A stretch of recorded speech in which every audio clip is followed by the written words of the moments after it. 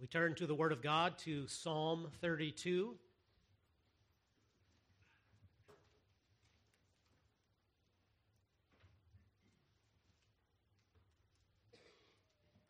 Psalm 32, let's read this entire psalm.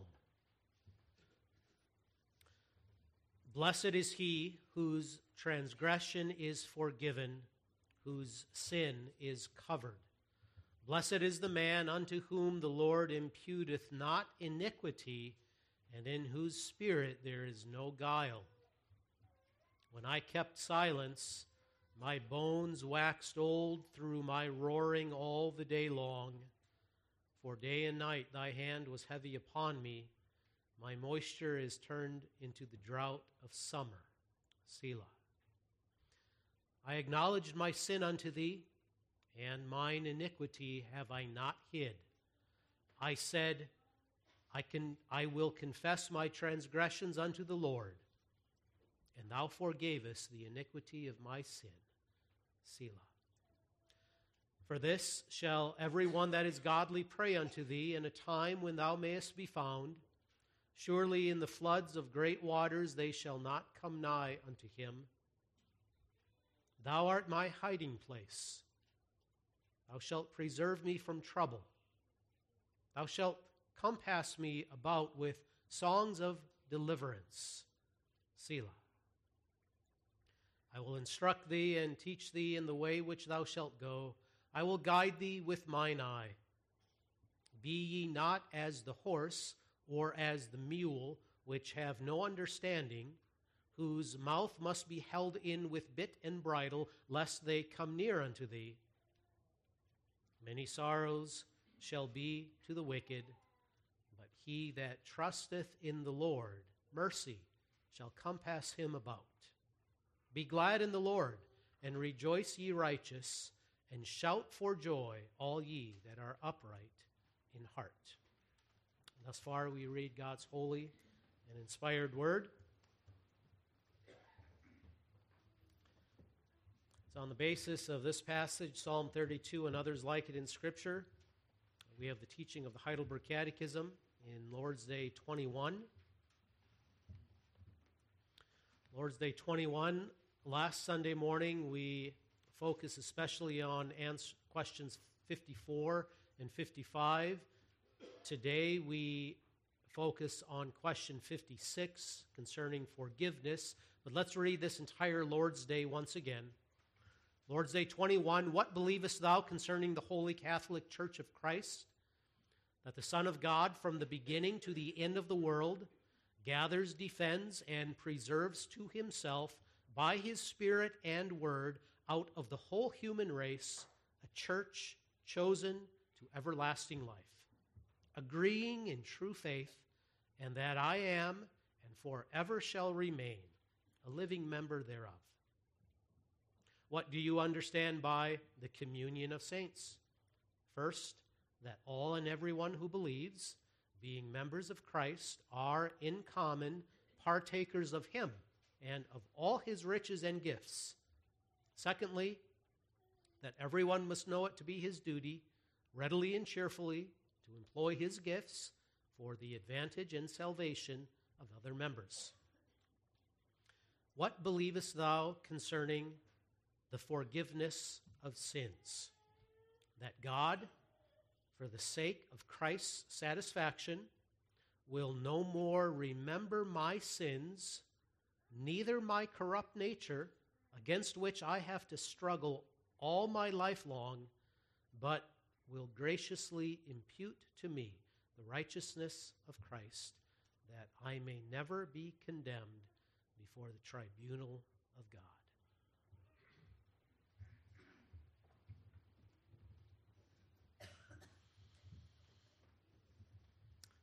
Beloved congregation, in our Lord Jesus Christ, did you notice that very bold request that we made of God in the last Psalter number that we sang at the very end of stanza 4, where we sang, "From my sins, O hide thy face, blot them out in boundless grace."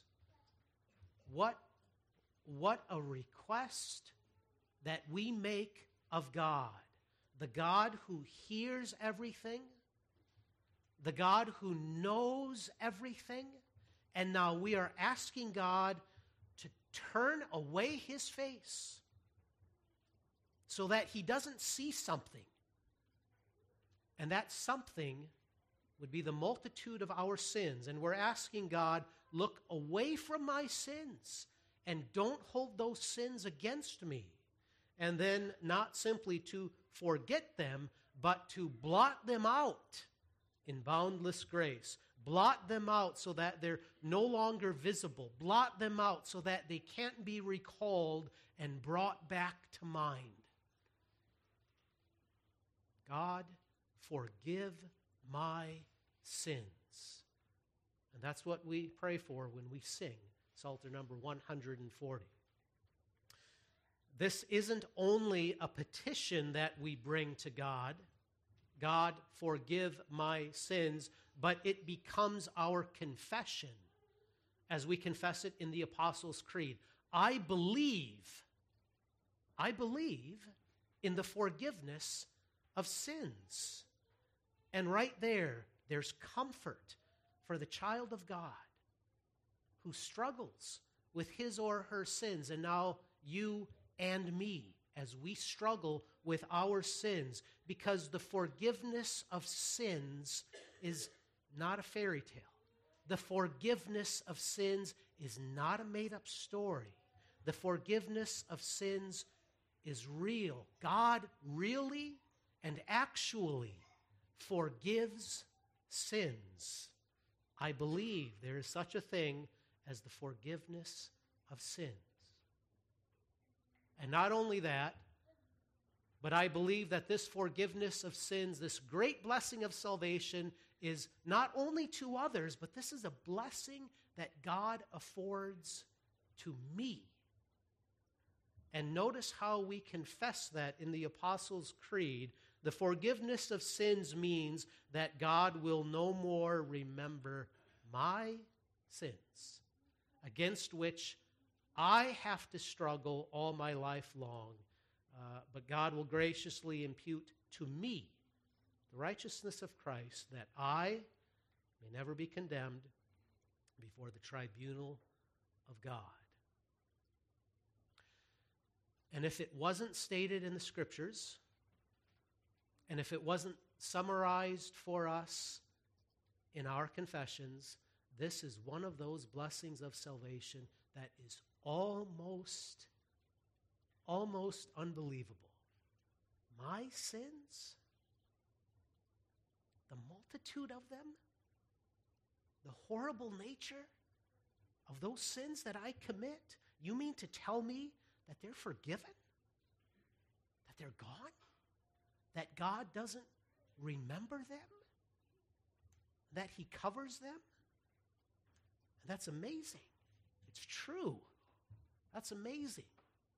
But I say that's amazing because when we look at it from our point of view, well, our human nature is that when others sin against me, our human nature says, well, I'm going to hold that sin against them.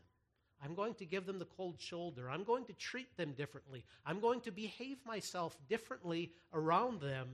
And surely we're not going to show ourselves to be their friends until they've made right what they've done wrong against me. But that's not God. God is entirely good. God is entirely gracious, and God says to his sinful people, I love you, and I forgive all your sins. And so this is a blessing of salvation that is near and dear to our hearts. And we keep that close to our hearts and to our minds. So close do we keep this beautiful confession of ours of the forgiveness of sins that we are constantly bringing this petition to God every single day. Take note of that, especially you children. How many times around the supper table do you suppose that Dad has prayed forgive us our sins. How many times does the teacher at school pray for the forgiveness of sins? And you children and young people, you say, well, I hear it all the time. Dad is always praying for the forgiveness of sins. The teachers are always praying for it. And yes, that's a good thing. And we are always to be praying for the forgiveness of sins because that's how Jesus taught us to pray. And God would have us approach him that way, always making this request, not only to impress upon us the fact that we are sinners, but then also that we must seek that forgiveness outside of ourselves, because we don't forgive ourselves, but it comes to us from God and God alone. And this is the blessing that God does grant. He actually and really forgives the sins of his people. And this is a promise that he certainly fulfills. He does it. He forgives our sins. And it's for that reason that when we pray for the forgiveness of sins, that we need not preface it with, if it be thy will. If it be thy will, forgive our sins. No, this is something that God has promised. Neither do we pray, if it be thy will, rule over heaven and earth. If it be thy will, love me and preserve me. Those are blessings that God promises, and he certainly fulfills. And so also with the forgiveness of sins. Well, we take as our theme that blessing of salvation, the forgiveness of sins, noting in the first place the problem of sin, secondly, the blessing of forgiveness, and finally, the joy it affords. Now, in order for us to understand and to appreciate the great blessing of the forgiveness of our sins, we first have to understand what it is that's forgiven. And only when we understand the great magnitude of what's forgiven will we truly appreciate the blessing that God gives. And so we have to start first with the reality of all our sins. And that's the main problem that we have. And that's what David expresses by inspiration of the Holy Spirit here in Psalm 32. David doesn't lament the fact that his problem is that he doesn't make enough money as king. And the Heidelberg Catechism doesn't bemoan the problem that we might think we have when things don't go our way. On the contrary, the greatest problem we have is the problem of all our sins. And notice all the different ways that Psalm 32 brings out that ugly reality of sin. In verse 1, blessed is he whose transgression is forgiven. So there are transgressions, and the idea of a transgression is rebelliousness, to rebel. So that God says, here are the boundaries, and you live within those boundaries as my people, and you live within the parameters of my law. But now transgression is when one goes to the boundary line and willfully and deliberately steps over that line and goes into that area where he ought not to be. And that means that we would rebel. Transgression is a brazen rebellion against God. And this tells us a little bit about the nature of sin. It tells us that sin isn't an oversight. It's not an innocent mistake that we make. But at times, our sins are transgressions. And they manifest themselves in open, defiant rebellion against God and against his law. And then verse 1 continues there at the end, whose sin is covered. And this is a very broad and general word. It refers to any violation of God's law. It emphasizes that when we sin, we miss the mark of the glory of God and thus sin against God himself. Verse 2 goes on and lists more. Blessed is the man unto whom the Lord imputeth not iniquity. Iniquity. So there you have another word for sin. Iniquity refers to that which is depraved and corrupt. It's a word that means twisted. And if you can imagine, God sets before us the straight and the right way, but man in his iniquity doesn't want to stay on that straight way, but instead twists and turns, and there you have the idea of transgressions, always going outside of the path that God sets before him. That's a life of iniquity. Iniquity also means when one takes the very clear word of God and now twists it and distorts it so that it would say something entirely different, and in that way to use God's word as a justification for our sins. Iniquity is sin. Verse 2 goes on, it uses another word. And in whose spirit there is no guile. Guile refers to deceit and treachery. And isn't that the nature of sin? That there are certain sins we commit whereby we would deceive others into thinking that we are pretty good people. Whether it's the student who cheats on his homework or on the test, or whether it's a business owner who creates a problem for the customer and then offers to fix that problem for a fee. All of which is to put ourselves up in the eyes of men so that they think that we are pretty good people. But that's deceit, that's treachery, that's guile.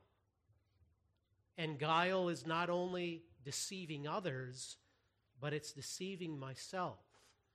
When we deceive ourselves into thinking that we are pretty good people, that we are doing what is right, when really we are only doing what we want to do, and in reality going against the law of God.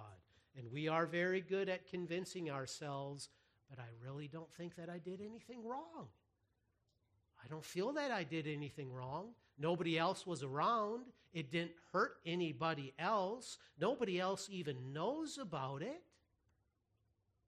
And that's something we all have to watch out for, that we don't deceive ourselves into thinking that we're doing right when in reality we are going against the law of God. And in the rest of Psalm 32, David repeats some of these words, but all of these words reveal to us the different stages of sin, the different phases of sin. It reveals to us just how awful and ugly and depraved sin is. And this sin was a problem for David, and it's a problem for us as well. The Catechism makes this very personal, and it captures that when it says, my sins. And the Catechism goes on to say that my sin is not merely a matter of what I do, my actual sins, but it's a problem of who I am and what I am. The Catechism refers to my corrupt nature against which I have to struggle all my life long. And we got that corrupt human nature when our first father Adam fell into sin, and therefore all the human race fell into sin with him, and now all humans have become depraved and spiritually dead, and there is nothing a man can do that can please God. It's all bad. It's all evil. And what man needs is God to come and to forgive his sins and to change his heart so that he can be a regenerated child of God and perform good works. But by himself, all a man can do is sin, and we all have that corrupt, depraved human nature. And the Catechism uses that word struggle. It's a struggle to live with that corrupt nature. Catechism says, I have to struggle with it all my life long.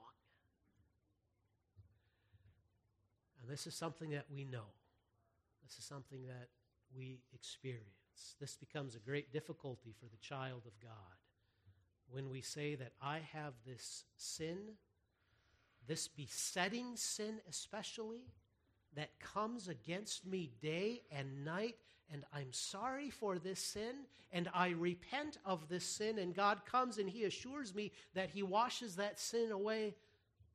But it seems as if the very next day, I'm right back into it, and I'm continuing to struggle with it, and not just for one day, but all my life long. I'm struggling tooth and nail against my corrupt human nature and against these besetting sins. Well, people of God, thanks be to God that you and I do struggle all our life long with these sins, because that's an evidence that we have the new man within us. Because if we would not have that new man, then we would not be struggling against those sins, and we would be giving into those sins and living very happily and contentedly in those sins. Thanks be to God for giving us grace and giving us the Holy Spirit so that we do fight. But that corrupt nature remains with me all my life long, and that means that our lives will be a continual, lifelong struggle. But now we ask the question, why is sin such a problem for us?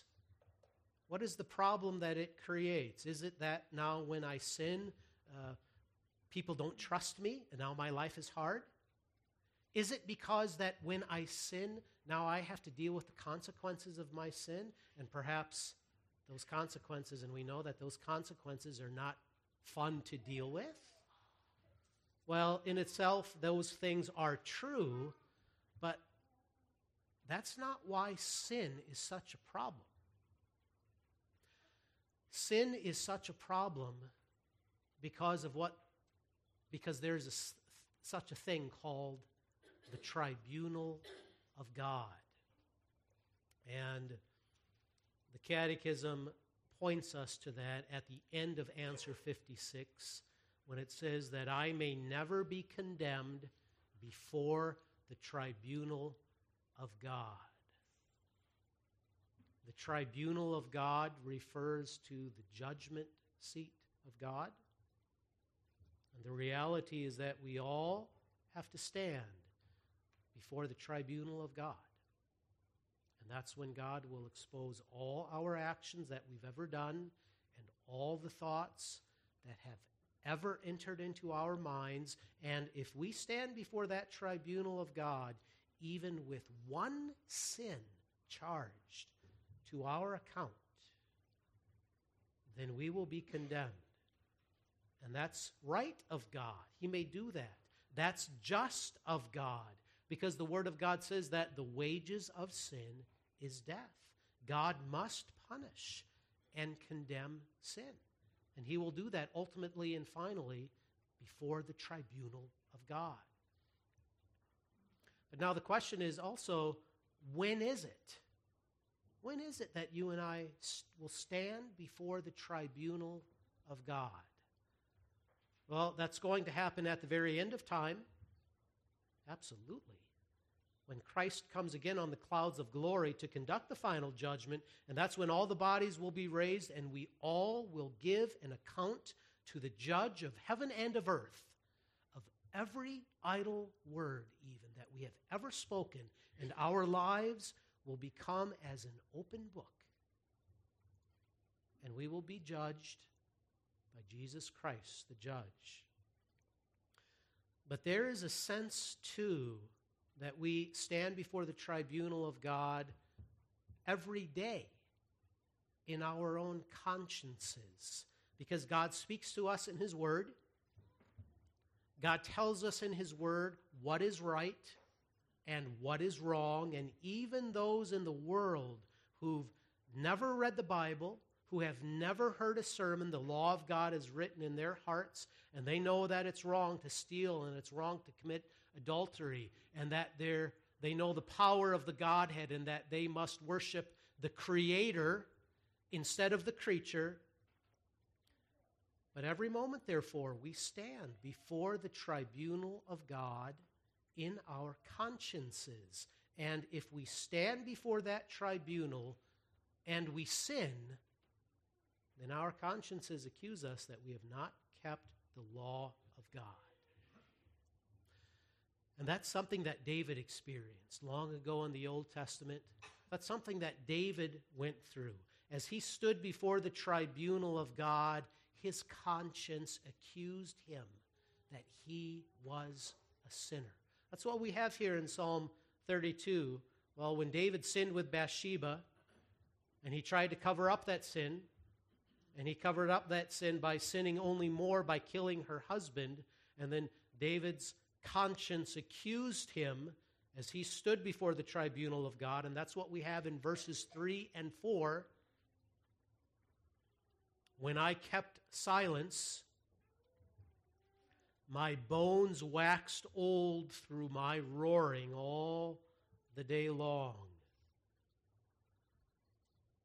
So that when David kept silent, when he would not acknowledge his sin, he would not repent of that sin, and he kept silent, then there was this raging storm within his heart. And that was a burden for David, so that he says, my bones waxed old through my roaring all the day long. He felt himself to be weak. He felt himself to be weary, like the bones of an old man who's about to die. Well, that's how David felt. Not only from a physical point of view, yes, but especially from a spiritual point of view. And then what he says in verse 4, for day and night thy hand was heavy upon me. My moisture is turned into the drought of summer, so that the hand of God was heavy upon David. And David says, I have no moisture left in me. What does that mean? It means, well, you know that plants need moisture to live. And if there's no moisture, there's no water, there's no life. And David felt as if there was no life left in me. He felt like that weak, weary, withered, dried up plant, and every movement became a burden and a chore. Has that ever been your experience? You stand before the tribunal of God day by day in your conscience, and your conscience accuses you of sin. We feel God's hand upon us. Maybe we fool ourselves into thinking for a time that perhaps God will ignore my sin. Perhaps He'll simply brush it under the rug. But we know that He won't. We know that He will uncover it. We know that He will expose it. And then our moisture turns into the drought of summer, and our bones wax old. We feel old and tired and lethargic. Well, all this is sin. Sin is a problem. Sin is the worst problem there ever was, because we must stand before the tribunal of God. But thanks be to God that there is such a thing as the blessing of forgiveness. The blessing of forgiveness means that God wipes those sins away. Especially now as we stand before the tribunal of God, that God says, I don't charge those sins to your account. I don't deal with you according to your sins. Those sins are gone. Those sins are forgiven. And David in Psalm 32 uses this language of forgiveness. Right there in verse 1, blessed is he whose transgression is forgiven. Forgiven, and that's a beautiful word. Here in the original Hebrew language, it's a word that means to lift up, to forgive. But then not to lift up, simply to put it right back down. But it's a word that means to lift up and then to do away with it completely and entirely. And that's what God does to our sins. Those sins are not on our record because God forgives them. And therefore, we're not guilty for them. When God forgives, he lifts them off our record and he takes them all away. And then verse 1 continues, blessed is he whose transgression is forgiven, whose sin is covered. That helps us to understand more about what forgiveness is all about. When God forgives sins, he covers them. And when you cover something, you conceal it. And when God covers our sins, then he puts his hand, as it were, over our sins, as it were. Really, you might say, maybe not his hand, but we could say he covers those sins in the blood of Jesus Christ so that those sins are no more visible, no more evident. And that when you and I stand before the tribunal of God, then our sins are covered, and all God sees is the precious blood of Jesus Christ. And that's the great blessing of forgiveness. Lifting those sins up and removing them, lifting those sins up and covering them, and it all speaks to this one and same reality that when you and I stand before the tribunal of God, that the guilt of our sins is removed. And all that remains for us is for us to be declared innocent and righteous. And that's the very same truth the Heidelberg Catechism teaches here in Lord's Day 21. But now the Heidelberg Catechism uses other biblical imagery to teach us how blessed and how wonderful the forgiveness of sins is all about. And the Catechism, what do you believe concerning the forgiveness of sins? The answer is that God, for the sake of Christ's satisfaction, will no more remember my sins. That's the blessing of forgiveness. God will no more remember my sins. Now, how can the Heidelberg Catechism say that God will no more remember my sins? Somebody might say, I thought that God was omniscient, that he's all-knowing, that he knows everything and he remembers all things. And yet the Catechism says forgiveness means that God won't remember? Well, let me point you to two passages to show that this is good and right language, biblical language that the Heidelberg Catechism is using. First, in Isaiah chapter 43, verse 25. In Isaiah 43,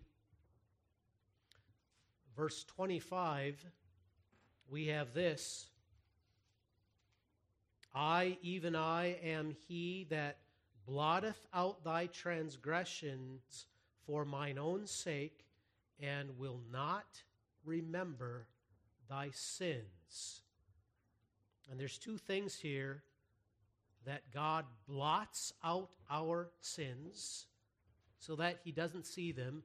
Something so that even during the nighttime, on a clear night, if a cloud comes by and it covers the moon and it blots out your side of the moon so you can't see that anymore. Well, so also God blots out our sins in the blood of Jesus Christ. And then also it says that God will not remember our sins. He forgets those sins. They're not on the forefront of his mind because those sins are gone. But then another passage in Jeremiah 31, verse 34,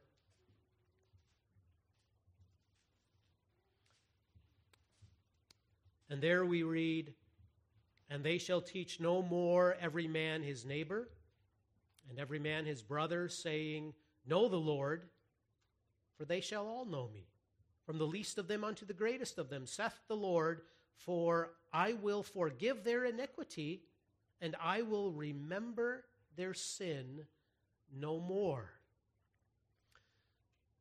And there are other passages of Scripture besides that speak of God taking our sins and casting them away, casting them into the depths of the sea, and that means that our sins are gone and that nobody can bring them back and can think of them or remember them. That's what God says about our sins. I do forget them. I don't remember those sins. I cast them away. Now, when God says that he doesn't remember our sins anymore, then we understand that correctly. That's not God saying, I'm not really omniscient after all, because there are some things that I forget. Of course not. God doesn't forget from that point of view. God doesn't develop a selective amnesia where he can conveniently erase some things from his mind, as it were, so that he forgets them in that sense, just forgetting our sins. No, that's not what happens. But God uses this language, I will remember your sins no more, in the sense of, I will so thoroughly lift your sins, so thoroughly not count them unto you, so that they are gone. They are forgiven. And it's like I forgot them. So that if anybody were to go to God and ask him, well, don't you remember those sins that those people committed? Then God would say, I don't hold those sins against my people. Those sins are forgiven. And I remember those sins no more. And the guilt of those sins and the shame of those sins can't be brought up anymore. Sins are covered. Sins are forgiven. What a great blessing, the forgiveness of all those horrible, vile sins is. But how can this possibly be, that God would take my sins and cover them and remember them no more? Doesn't the Bible say that the wages of sin is death? The soul that sinneth, it shall die?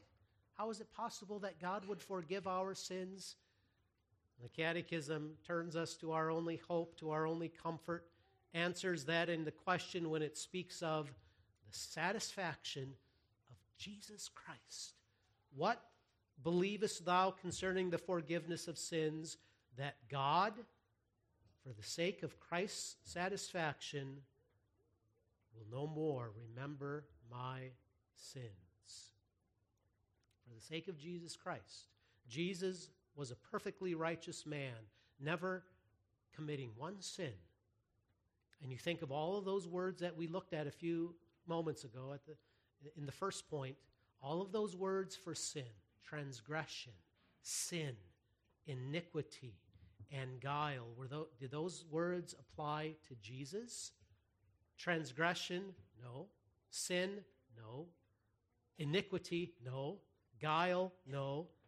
Nothing, because all his life was perfect, perfectly obedient to God. And this Jesus Christ is our representative.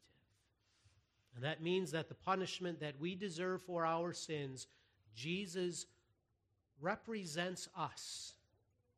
And he takes that punishment upon himself. So that Jesus was also a man who stood before the tribunal of God. Jesus stood before the tribunal of God when he suffered on the cross of Calvary, and all our sins he took upon himself, and he made them his own, so that he was responsible for them. And then we may say, from that point of view, from the point of view of Jesus becoming our substitute, from the point of view of Jesus becoming our representative, was then Jesus guilty of transgression, was. Was he guilty of sin? He was. Was he guilty of iniquity and guile? He was. Not because he personally committed them, but because our sins were imputed to him. And he stood guilty before God. And God poured out all his wrath upon Jesus Christ. And after those 3 hours, the wrath of God was exhausted. After those 3 hours, God said, I have no more wrath. Jesus, you've satisfied. You've satisfied my wrath. There is no more left. And that's the forgiveness of our sins, the covering of them through the shed blood of Jesus Christ, our Lord and our Savior. So that when you and I stand before the tribunal of God, God says, I don't see any sin. All I see is the blood of Jesus Christ. Sins have been lifted and gone, and I don't remember it anymore. And so thoroughly has God dealt with our sins in Jesus Christ that it's impossible for those sins ever to be brought up again. That's the forgiveness of sins, of all our sins, only because of the work of the Lord Jesus Christ. And what do you and I have to do to receive this forgiveness? Great blessing of salvation? The answer is nothing. Nothing at all. It's a blessing that God freely grants and bestows of his grace. How could we possibly earn it or merit it? How can we sinners possibly do anything to make God obliged to give unto us this blessing of salvation? We can't do anything. We can't make ourselves worthy of this blessing of forgiveness, but this is the work of God alone. And Psalm 32 makes that clear even in the language that is used. In verse 1, blessed is he whose transgression is forgiven, and then in other verses as well, but in whose transgression is forgiven. That's a passive verb. We don't forgive our transgressions. It's something that's done to us by someone else. It's done by God. Blessed is the man unto whom the Lord imputeth not iniquity. All of this is done by God. Now, God does give us a calling. God does say, repent of your sins, flee from your sins, believe in the Lord Jesus Christ for all your salvation and for all those who sincerely turn to the Lord in repentance and sorrow of sin. God declares unto them, all your sins have been forgiven, and I remember them no more. And knowing this forgiveness and experiencing this forgiveness in our life, this is a doctrine, this is a blessing that affords us great joy and happiness in life.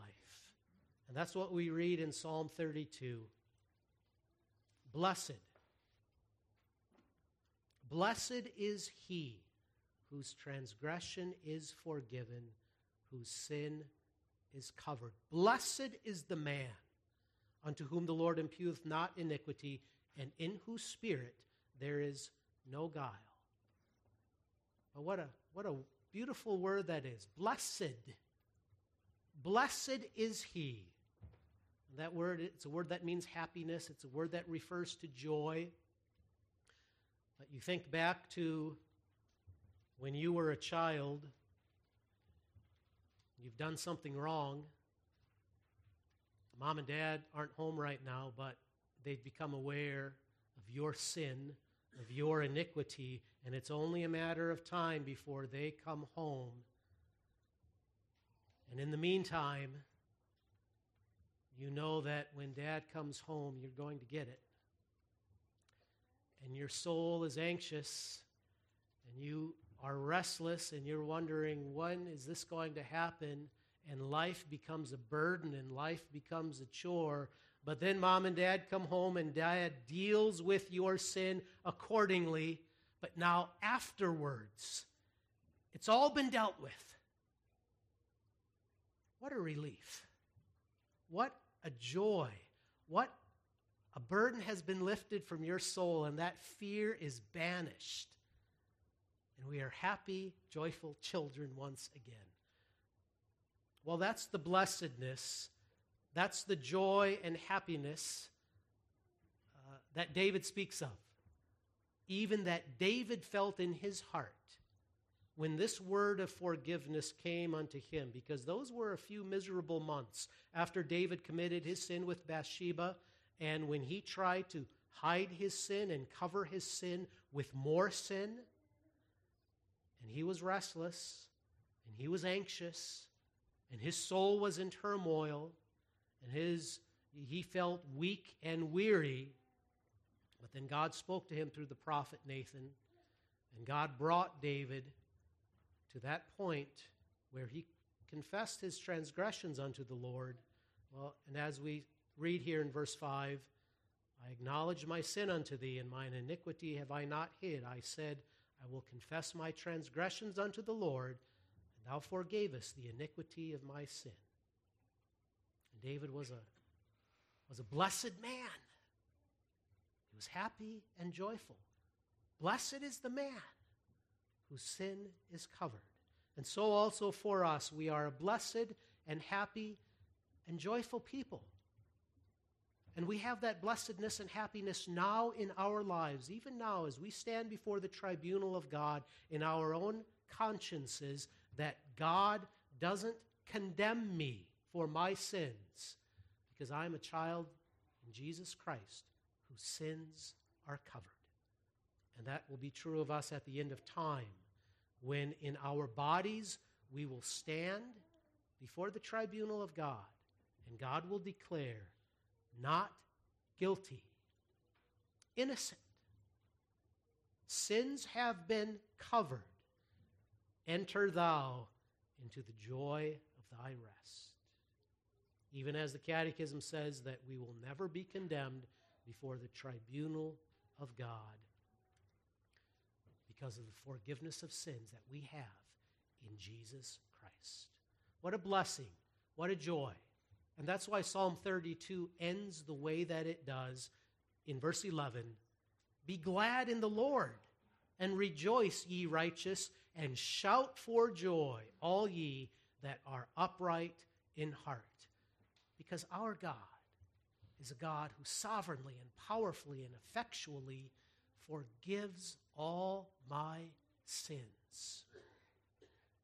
I believe in the forgiveness of sins. Amen. Let us pray. Our Father, which art in heaven, we thank thee for the great gift of the forgiveness of our sins through the work of our Lord Jesus Christ. Strengthen our faith in this truth by the gospel. Strengthen our faith that we look away from ourselves and trust alone in thee. Forgive all that we have done against thee. Blot out all our transgressions and remember them no more. And do this for Jesus' sake alone.